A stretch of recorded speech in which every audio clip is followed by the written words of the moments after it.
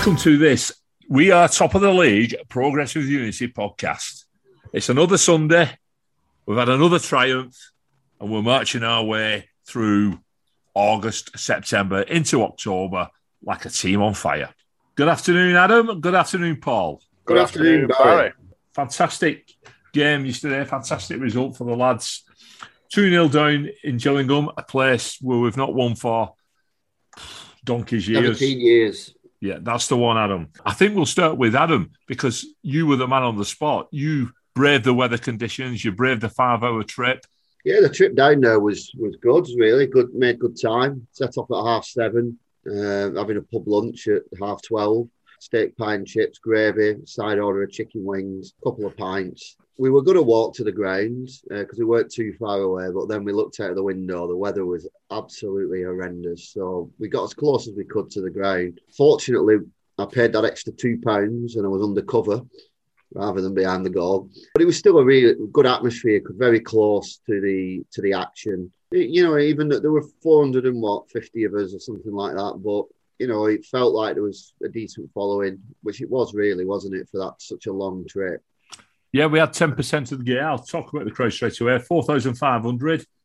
That isn't official. I've been told 4,503. We had approximately 450, which is 10%. So not a bad turnout for, like you say, a long trip and horrendous weather. The goals, fantastic move down the left-hand side. The crossing was really good.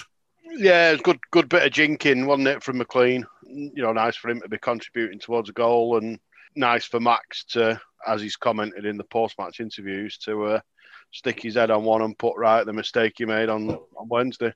I was obviously on that side where McLean's wing player was as well, so it was a great view. Yeah, it was a bit of a relief, really, in a way. It was a bit of a funny one because it was a bit of a bitty game. One of those that you could have seen it go into a 0-0 or maybe them nicking a 1-0. So when we got that goal, it's that bit of relief and then the excitement of the goal, and then you were pretty confident then we were going to win the game. But fair play to both sides in terrible conditions. Made it a decent game.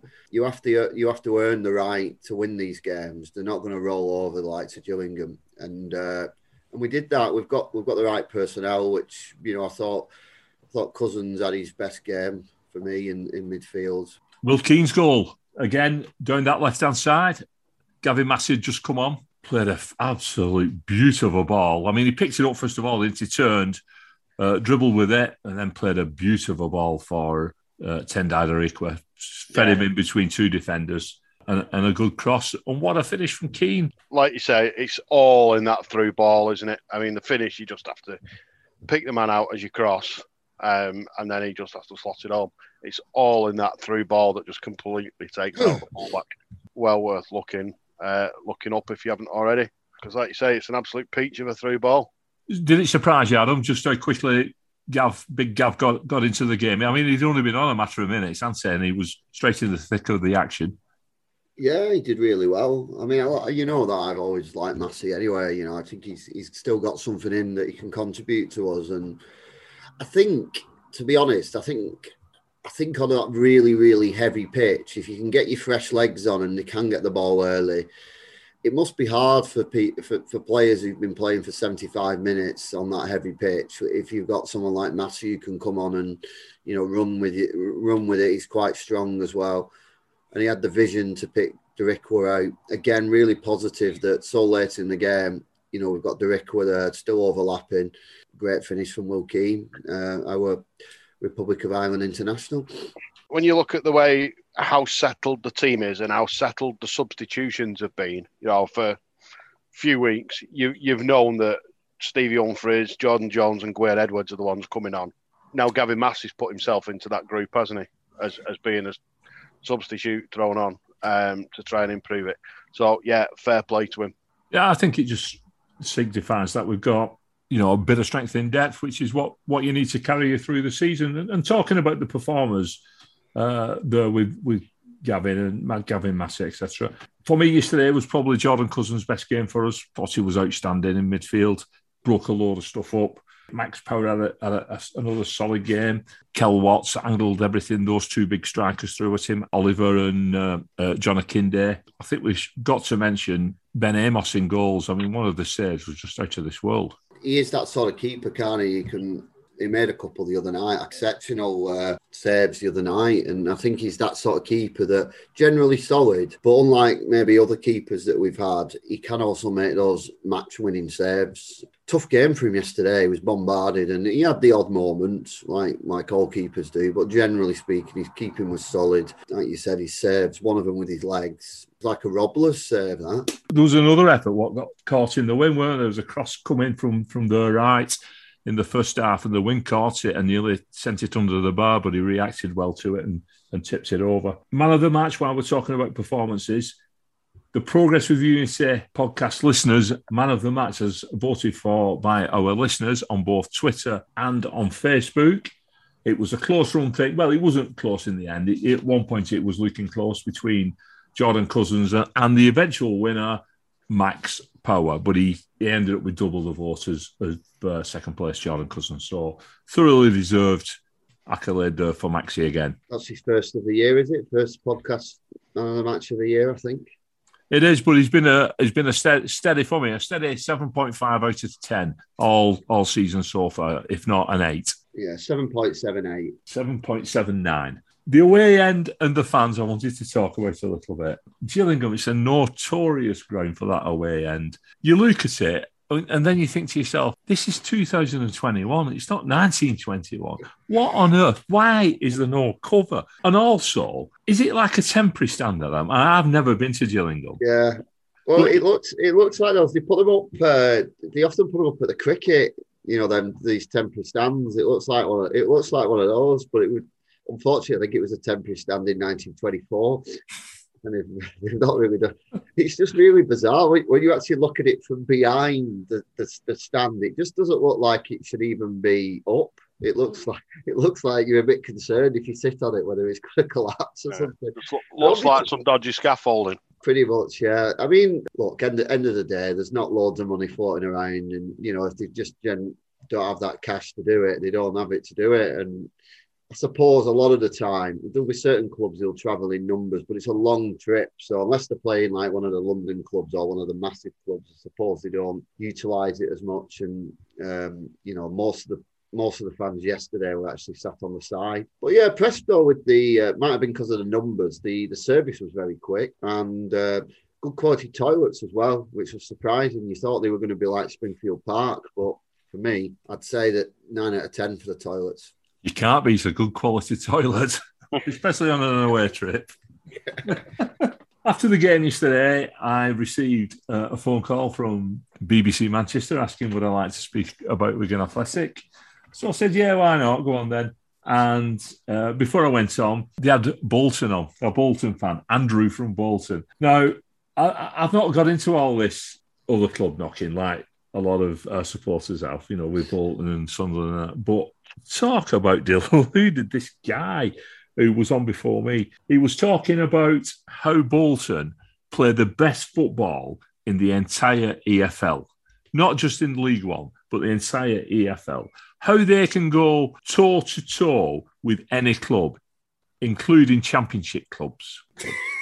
He also mentioned the fact that the challengers this season are Sheffield Wednesday, Ipswich Town, Sunderland, Portsmouth, and possibly Sheffield Wednesday. No mention whatsoever of Wigan Athletic, who were sitting top of the table at this particular moment in time. He mentioned Ian Evatt, and the guy from BBC Radio Manchester likened Evatt to Pep Guardiola. At this stage, I had to turn the radio off because I was laughing that hard. Obviously, I went on and I tried to give a right of reply immediately. I had my say. My goodness. All I can say is roll on the 16th of October. They're in for a bit of a shock. Yeah. I've had that before because you have to, when you ring up, you have to listen in, don't you, for a bit if you're on the phone and you're listening in. And I was, early on in the season, I was waiting. It always seems that we're on right at the end. It's a bit like the old match of the day slot, 5 minutes before the end, and you just stick Wigan on. I could understand City and United having greater level of prominence, but to me, Wigan and Bolton should be equal prominence. And I don't know how many commentaries we've had this season, but I think it's very few, which I don't understand. They're not equal because Bolton were the commentary game yesterday when Bolton were playing at home and we were doing one of our longest away treks. Yeah. So. By rights, we should have been the commentary game. No, I did ask, but they come up and they just ignored the fact that you've asked. What it'll be because they keep winning the passing, and that round-headed manager that they've got, he keeps commenting on the fact that they win in the passing. That's why they're getting confused with Guardiola because he likes a team that wins the passing. I think we've been winning the passing in most games we've played this season. So let's see. But we're winning the goals as well, Barry. That's what counts. Yeah, of course. I've got the stats written down. Can't wait for the Bolton game. It's going to be good. I've got the stats written down for our game yesterday, but to be honest with you, I can't read them. I've printed them off that small. But I think the most important stat from yesterday was 2-0 to Wigan Athletic and sitting quite prominently at the top of League One. And Bolton Wanderers fans, if you want to have a look who your challengers are, just look above you. There's 6 clubs above you, and included in there are Wigan Athletic, there's Plymouth Argyle, there's Rotherham, and there's even Wycombe Wanderers. So stop getting ahead of yourselves and see where you're in there. I don't understand Ipswich. Ipswich are 15 points behind Wigan. How are they seen as a rival at the moment? 15. Yeah, they've just played name the biggest club, haven't they? And he was quite proud of the fact where they've come from last year. So I had to mention the fact that we've got 3 internationals. We've got a game called off because through that reason alone.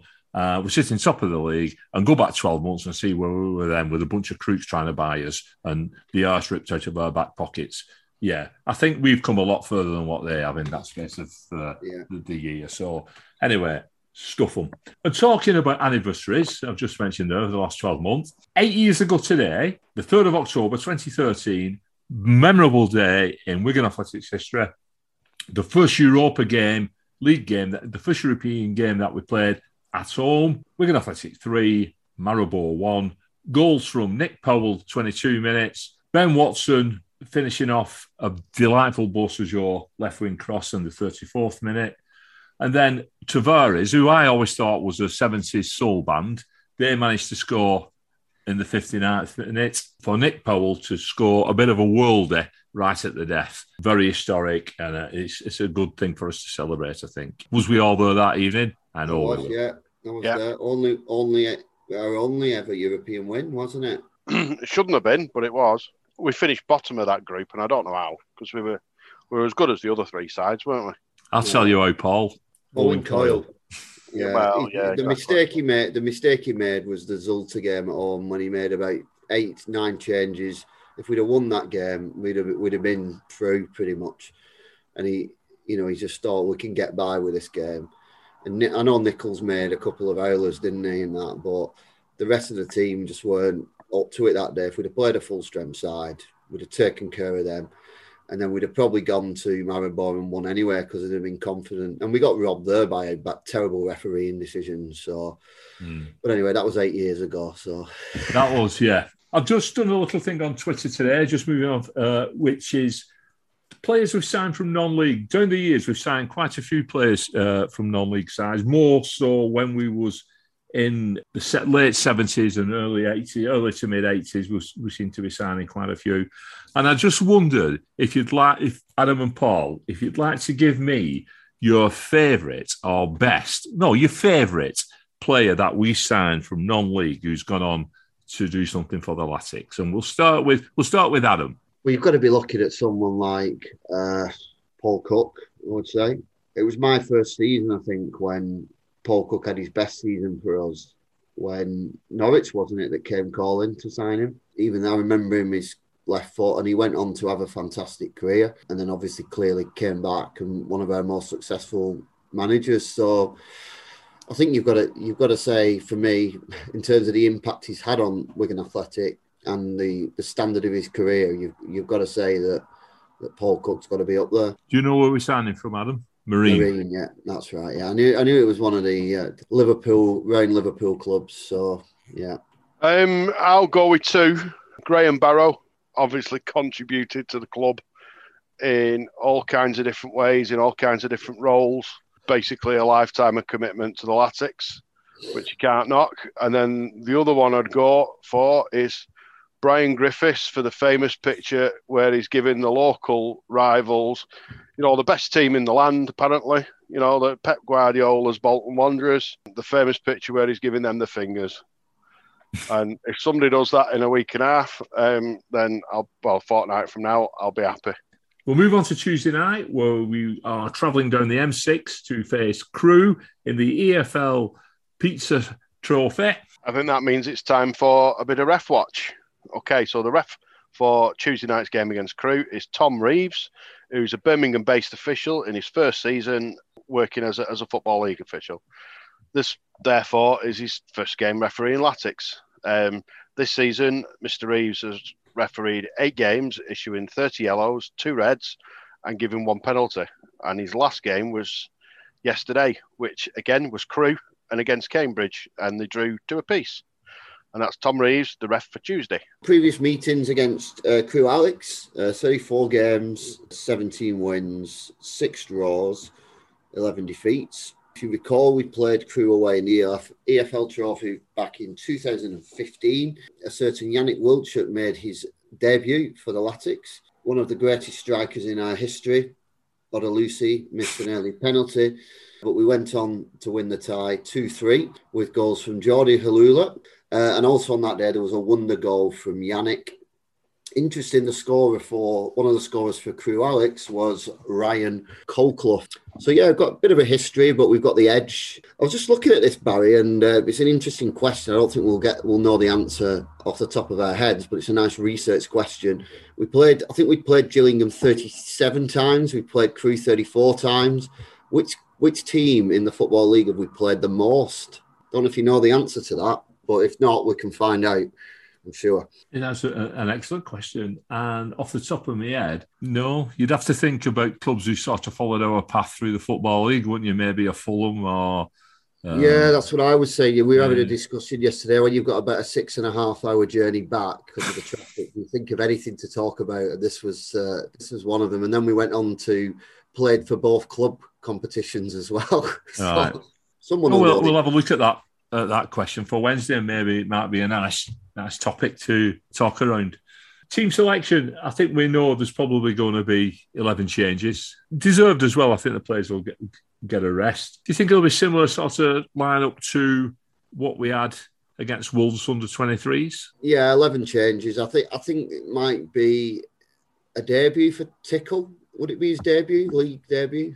Latics full debut, I think, for Tickle. It'd be interesting to see whether any of those players, the recent signings, I think Bayliss will play. I think Kerr will get another chance. Probably Kerr and Tilt, maybe. Although Long might get a game. Robinson, I'd like to see him have a bit of a run out. Smith, got some options, haven't we? And I think it's pretty much the players who just haven't been featuring or have only been getting 10, 15 minutes because we need to get some minutes into their legs, like Liam Richardson said against Sunderland, because as we alluded to before, it's a long season and these players will be needed. So I don't think it's going to be a complete young, really, really young side. I think it'll be a bit of a mixture, a blend of youth and experience. I just wonder if Joe Bennett might feature. Good reputation.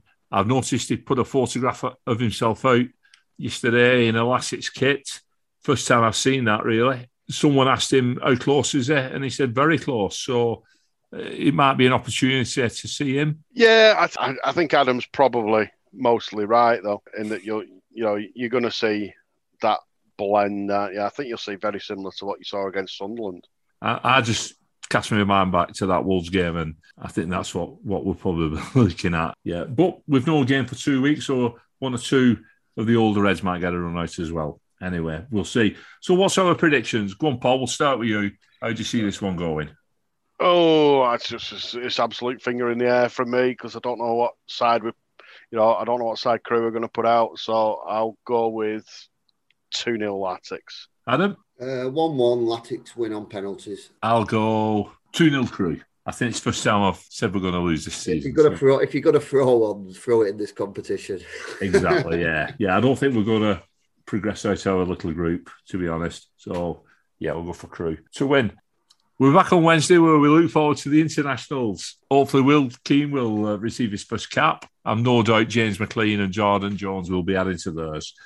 Until then, what a wonderful feeling it is sitting top of the table. Up the top of the table ticks. Come on. Top of the league.